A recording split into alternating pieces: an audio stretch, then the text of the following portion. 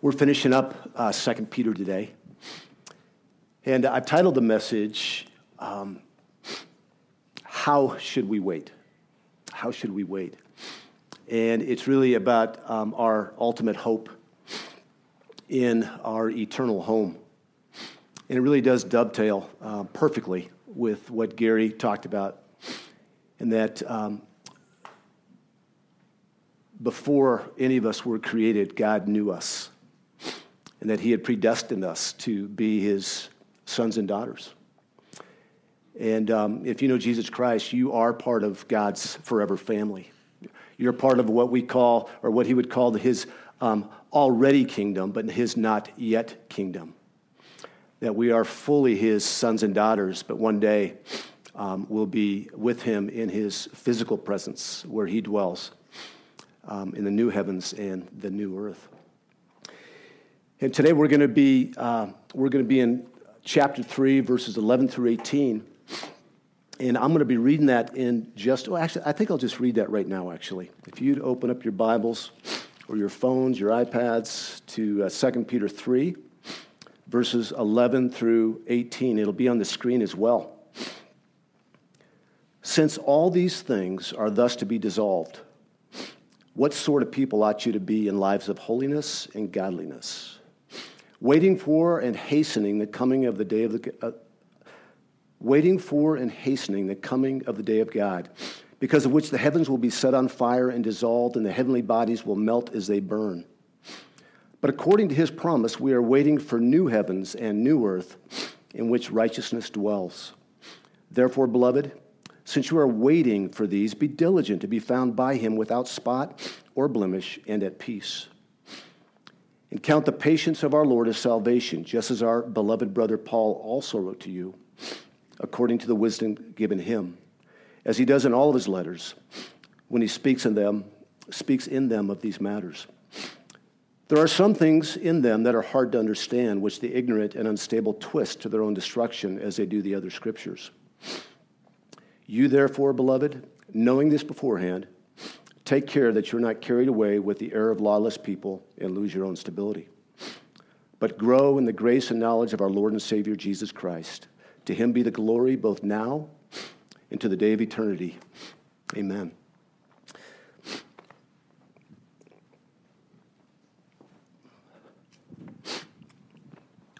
Hanky, thank you.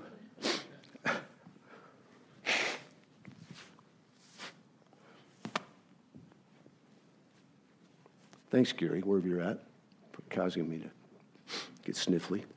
If you're new with us here today, welcome. We are in 2 Peter. We're finishing up the book. Typically what we do here, about 60-70% of the time, is teach through a book of the Bible. So this is where the Lord has us today, finishing up this great book, this great letter, second letter of Peter at the end of his life. How many of you watch or have watched HGTV? Quite a few of you. Even some of you guys are proud enough to acknowledge that. There was a show, I think it's been canceled, called The Extreme Home Makeover. Anybody remember that show?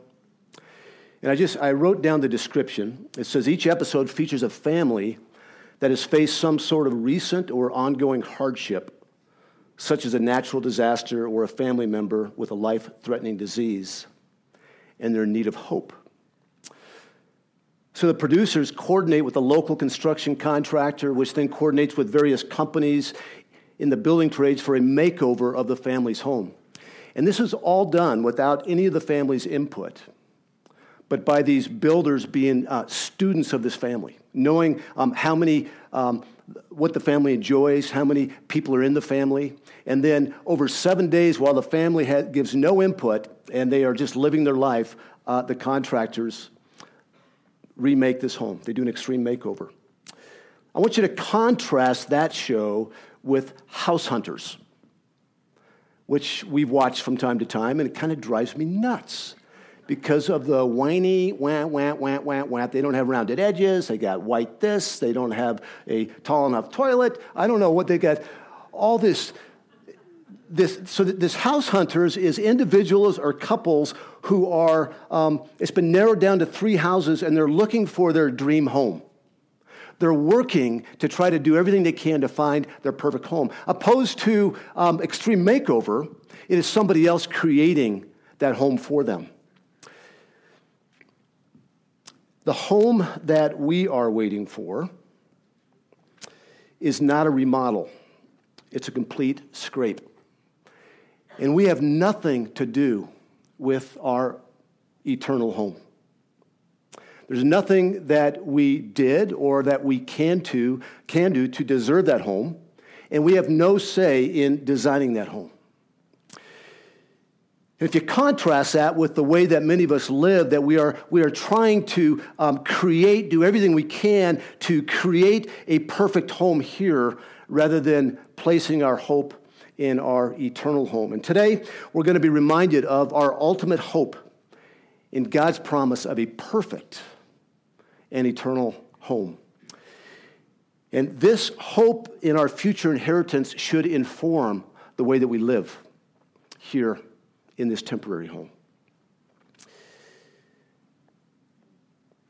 And I'm going to pray again. God, I just ask that that is in my inadequacies, but in your power, that you would transform us by the renewing of our mind.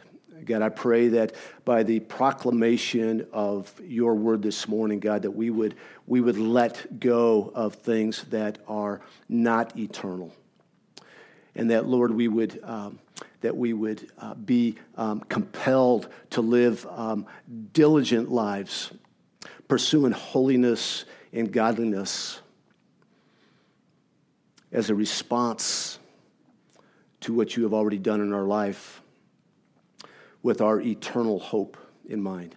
So God, please just help me stand behind your word. And I pray, God, that we would be changed and you would be glorified. And God's people said, amen. The Bible informs us that the Christian's ultimate hope are in God's very great and precious promises, as it says in the beginning of chapter 1 of 2 Peter.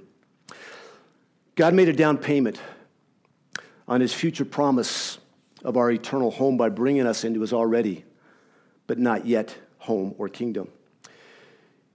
And he did this by becoming a man, by then living a sinless and holy and perfect life, living the life that you and I couldn't live and didn't live and don't live. And he died a death and incurred the wrath of the Father that you and I deserved. He then victoriously conquered the grave and ascended to the right hand of the Father, where he rules and he reigns and he patiently waits for a time when he'll do an extreme makeover on the heavens and the earth. We were saved from the penalty of our sins. We were saved from God's wrath when we placed our faith in Jesus for the forgiveness of our sins. We are saved by grace through faith, and this saving faith that is given to us as a gift saves us from the eternal judgment and brings us into a relationship with our eternal Father. This is important because we weren't just saved to avoid eternal damnation, but we were saved into an eternal relationship with our Creator. And at that moment of belief, at that moment of salvation, we became adopted sons and daughters of the Creator of the universe. We became a part of his forever family. We were delivered from the domain of darkness where sin and Satan had a death grip on us, and we were transferred into the kingdom of Jesus where there is freedom and power from both sin and Satan. As a result of our faith, the Bible says, we've been born again. The old is gone, the new has come. So those who have trusted or put their faith in Jesus' finished work on the cross for the remission of our sins are said to be in his already but not yet kingdom. We have been brought into his spiritual kingdom where we get to enjoy all the blessings of this spiritual kingdom, the forgiveness of sins, relationship with the Father, our new family, God's Spirit, and a future hope. But we will not be ushered into our final and forever kingdom or home until he returns to restore or recreate the earth as he initially created it.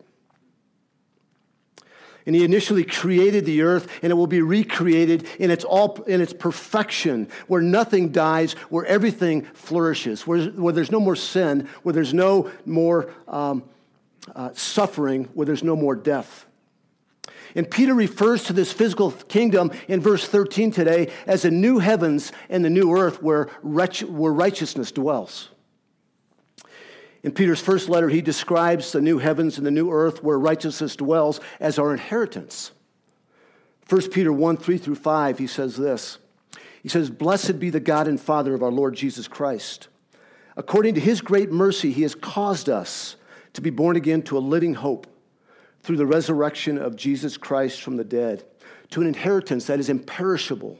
It's undefiled. It's unfading. It's kept in heaven for you, who by God's power are being guarded through faith for a salvation ready to be revealed in the last time." You see, there is an inheritance. There is a recreated earth and heavens that is waiting for us, that will be recreated at one point when Jesus returns.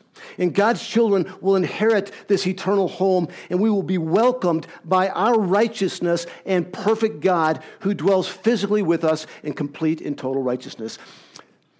Let me read Revelation 21, verses 1 and then verses 3 through 5. And this is John in a vision foreseeing the new heaven and the new earth. He says, "Then I saw a new heaven and a new earth. For the first heaven and the first earth had passed away, and the sea was no more. And I heard a loud voice from the throne saying, 'Behold, the dwelling place of God is with man. He will dwell with them, and they will be his people. And God himself will be with them as their God. He will wipe away every tear from their eyes, and death shall be no more. Neither shall there be mourning, nor crying, nor pain anymore, for the former things have passed away.' And he who was seated on the throne said, 'Behold, I am making all things new.' Also he said, 'Write this down, for these words are trustworthy and true.'" And these words, folks, are our hope in the midst of a hard world, in the midst of false teaching, in the midst of a place where there is sickness, where there is war, where there is disunity in a country like America. So remember this principle that sin and Satan always destroy.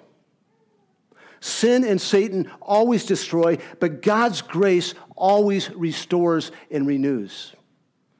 At the moment of salvation, we received a regenerate heart, that our heart of stone was gone, but we received a heart of flesh, that we became a new creation. And in Romans it says that all of creation groans for its recreation. That we live in a world that if you're wondering why there is sickness, why there's disunity, it's because we live in a world that is decaying. We live in a world that has no hope for survival. That the only hope that this world has is in Jesus Christ. And the only ones that have hope in Jesus Christ are the ones who have put their full faith and trust in his sacrifice for the remission of their sins.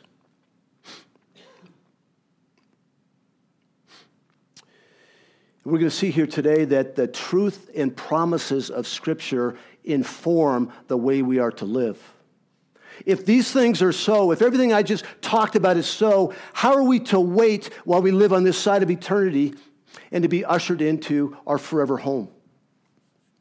I don't know if you remember 6-7 weeks ago at the beginning of 2 Peter, Peter laid out 7 virtues for living, 7 qualities of a Christian, 7 ways that we're to live. And now, here at the end of the letter, at the end of his life, in his concluding remarks, Peter reiterates how we are to live this life, this side of eternity, how we are to grow in Christ's likeness.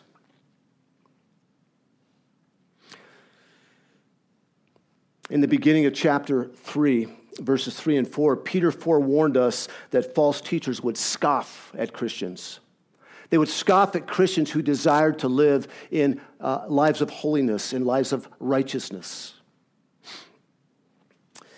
These teachers might say, you are saved by grace. You are saved by grace. It's nothing you did.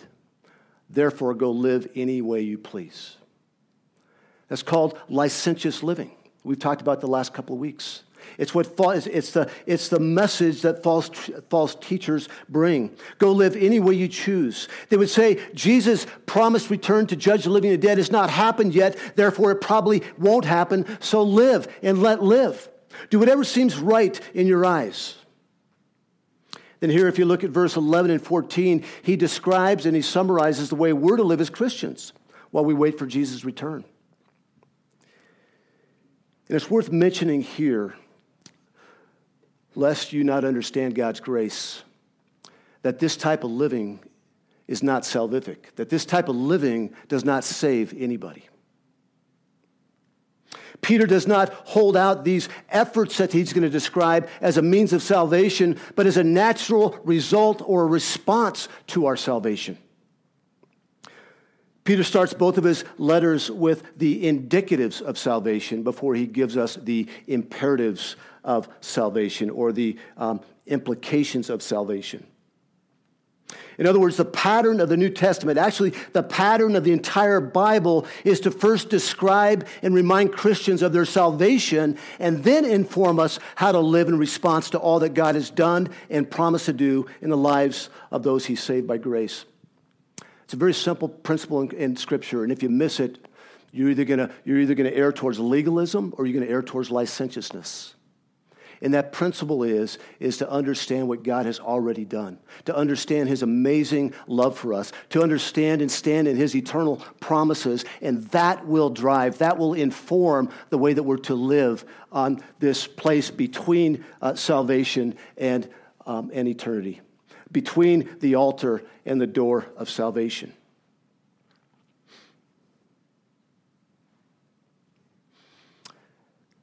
Here are a few of the indicatives that Peter wrote to us about in his two letters.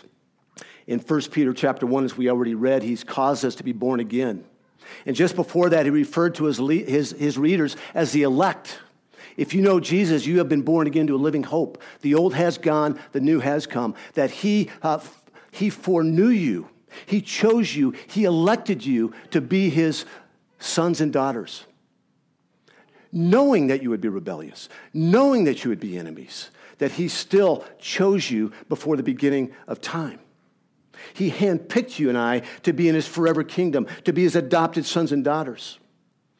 I think as I said once before as we were teaching through Galatians, I had this picture in my mind when I think of adoption. I think of walking through an orphanage somewhere in Africa, and you're going by crib after crib, and you're seeing these cute snot-nosed babies that you can pick you can pick anyone you want because they're cute. Well, God adopted us knowing that we were hellions, that we were the ones that had the cup like we were in a jail going across the crib saying, let me out of here.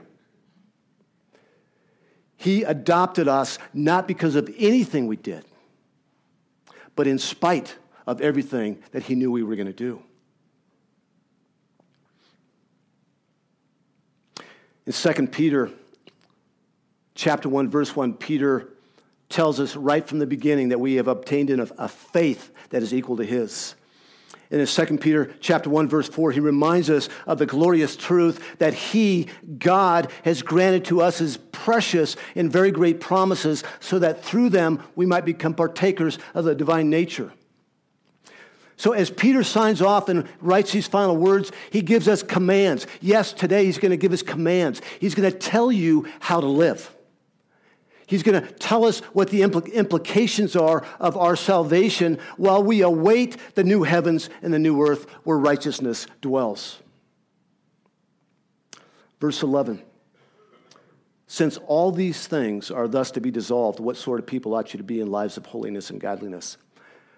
I don't know if you've got, some of your versions might have a question mark there. But the proper translation, which is really found in the ESV, is that it's exclamation point. He's not asking a question, he's telling us. It goes something like this. He says, live holy and godly lives while you wait and hasten the coming of God. And what hasten means is to earnestly desire. He says, while you wait for the new heavens and the new earth, while you earnestly desire the new home, live this way. Live lives of godliness. Live lives of holiness. In light of the return of Jesus and the destruction of all physical matter, as he describes it above in verse 10 and below in verse 12, he says, live this way. Live lives of godliness and holiness as you wait and hasten his return. And then thankfully, in verse 13, he gives us further clarity, because I'm not that excited about waiting for him to destroy everything.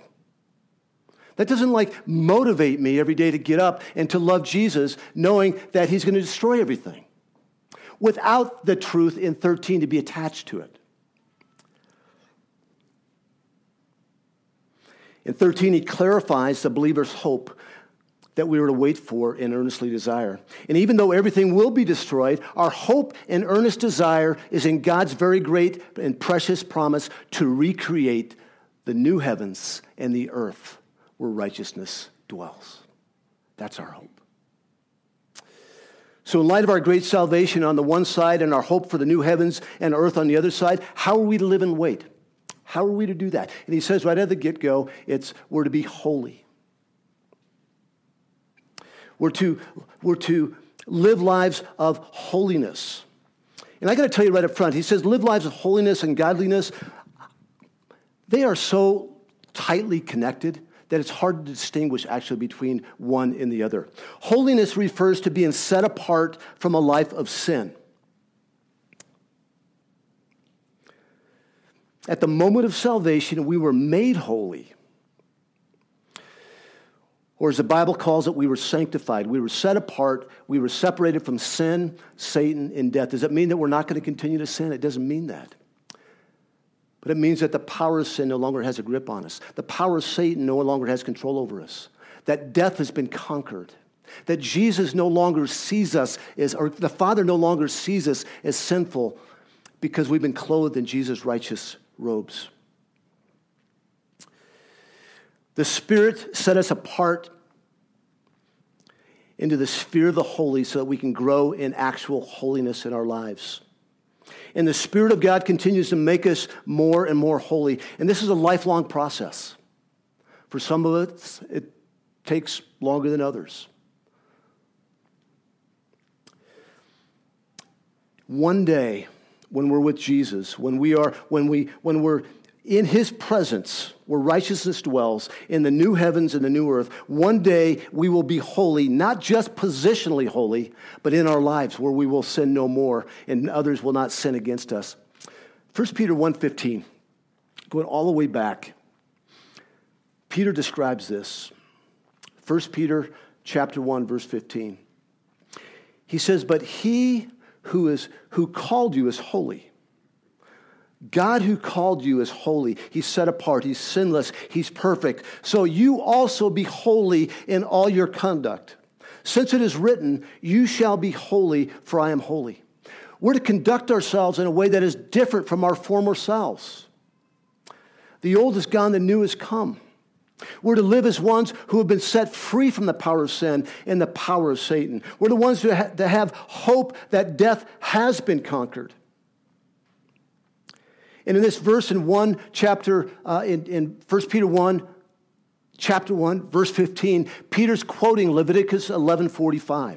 And let me quote this to you. It's important. For I am the Lord who brought you out of the land of Egypt to be your God.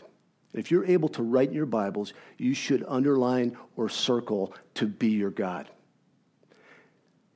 That he brought them out of Egypt so that they can be his people and that he could be their God. Now listen to this.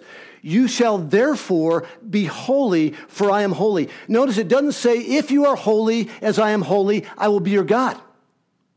He says, since I am your God, be holy.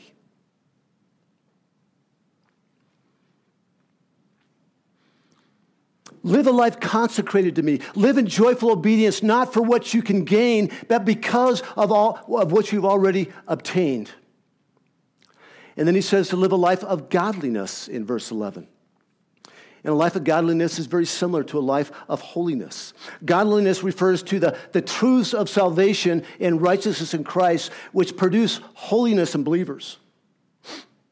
In other words, we're to live as the Father already sees you and I. That when in Romans 6, it says that if you know Jesus Christ, you died with Christ. The old man is gone, the new man has come. You've died with Christ, you've been buried with Christ, you've been raised with Christ. Now, we still are in this flesh, but the way that the Father sees us is through Jesus Christ. Jesus Christ is God. And godliness is walking as Jesus walked. It's living as God already sees us.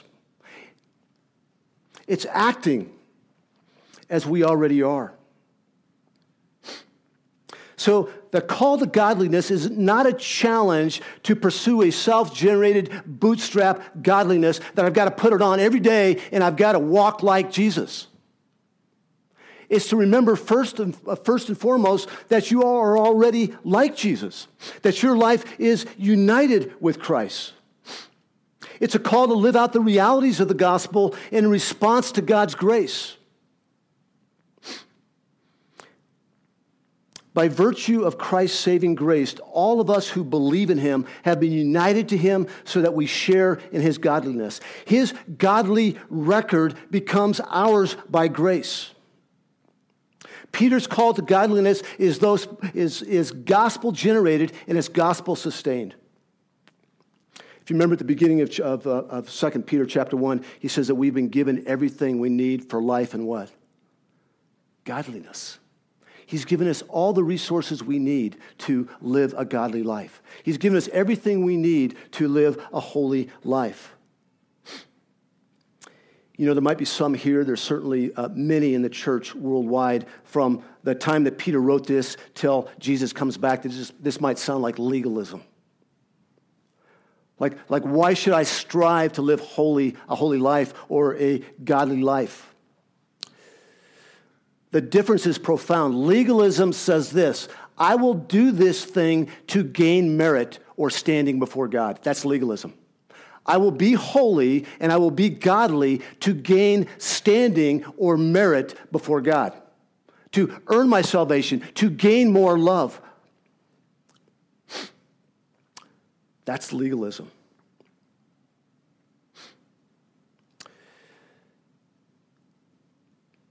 And what Peter is saying here is that I will do this. I will live a godly life. I will live a holy life because of God's love for me.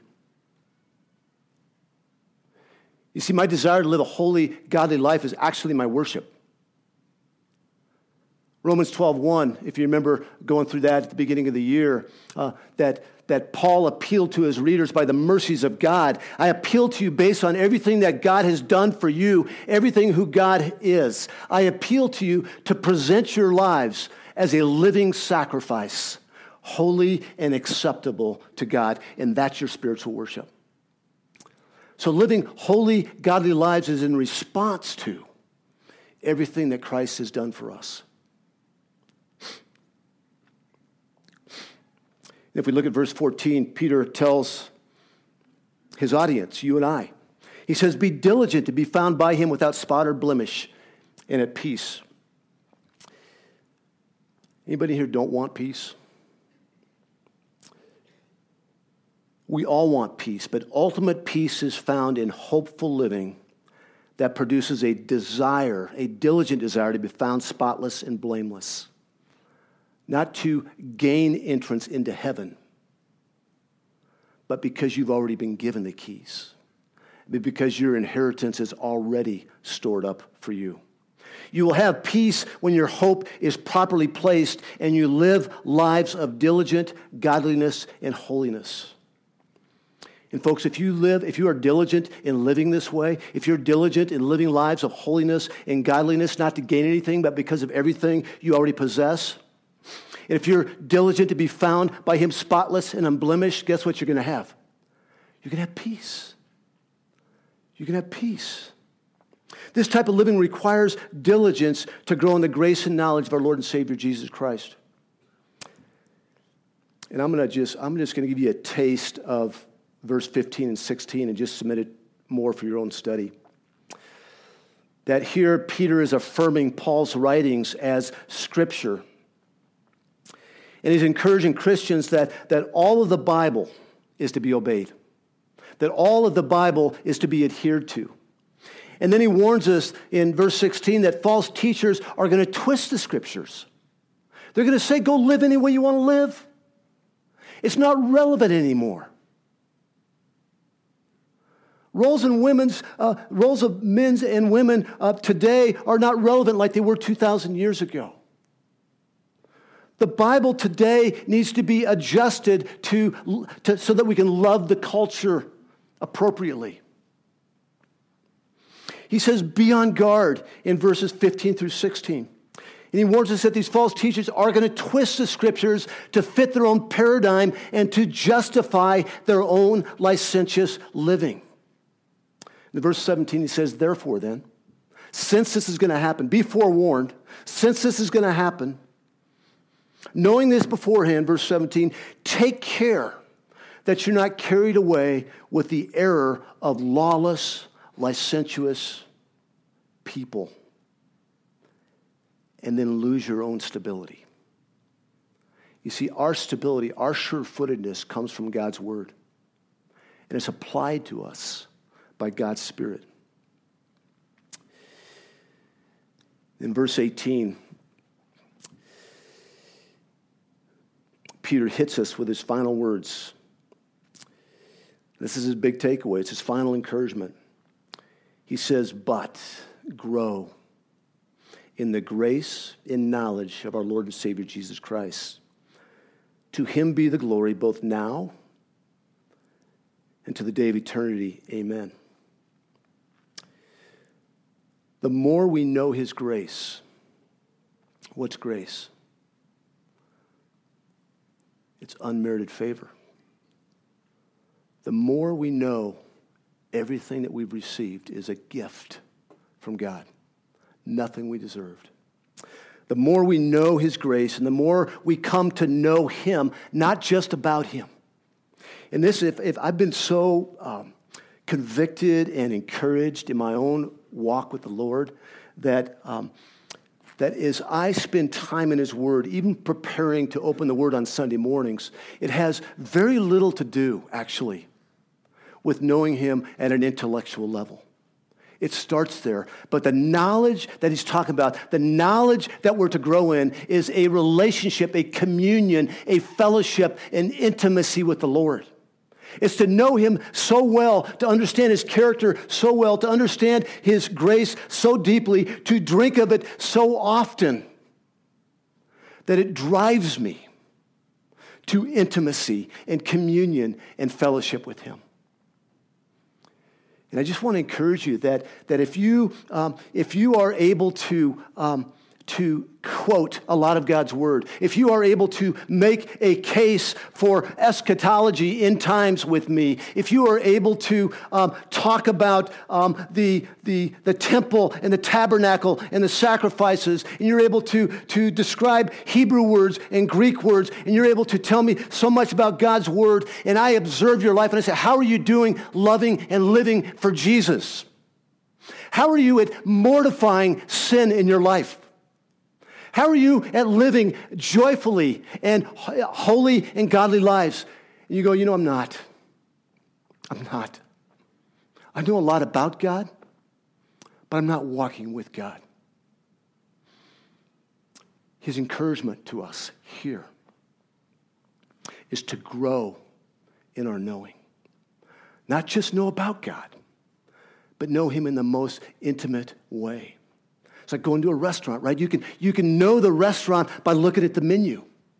We were at Jay's Bistro the other night with my son and my daughter, my son-in-law and daughter, and the menu looked amazing. And I had actually, when he walked away, I'd actually memorized a couple of things that I didn't have to look at the menu to go ahead and order it. But when I tasted it, those ahi tuna tacos, you should go try them. They're unbelievable. The mussels, the lamb ribs. Go taste it.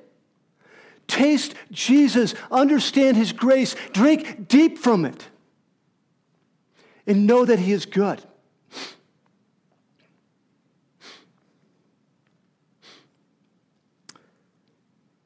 Stop striving to build your own kingdom and diligently work to build his and await his perfected kingdom, the new heavens and the new earth where righteousness dwells. Where the righteousness dwells, and he's made a home for you and I. Where we will be completely righteous with him. Where the entire universe will be righteous and perfect with no sin, no decay, no deterioration.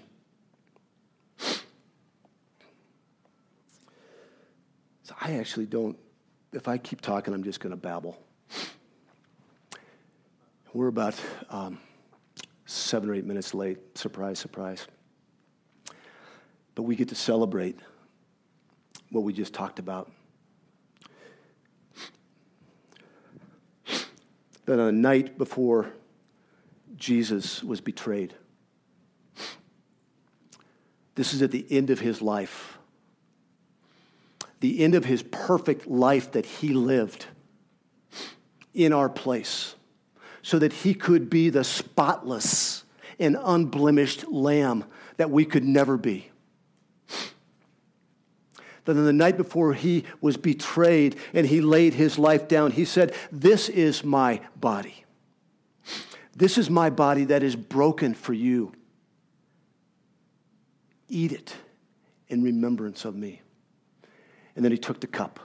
And he said, "This is the cup of my blood, the cup of the new covenant that is spilled for you. That will give you eternal standing in my Father's kingdom. Drink this in remembrance of me." So, you know the drill. Do business with the Lord as the worship team leads us. And in God's timing, just go up the side of the walls, take the elements, go back to your seats, and prayerfully enjoy communion with the Lord through these elements.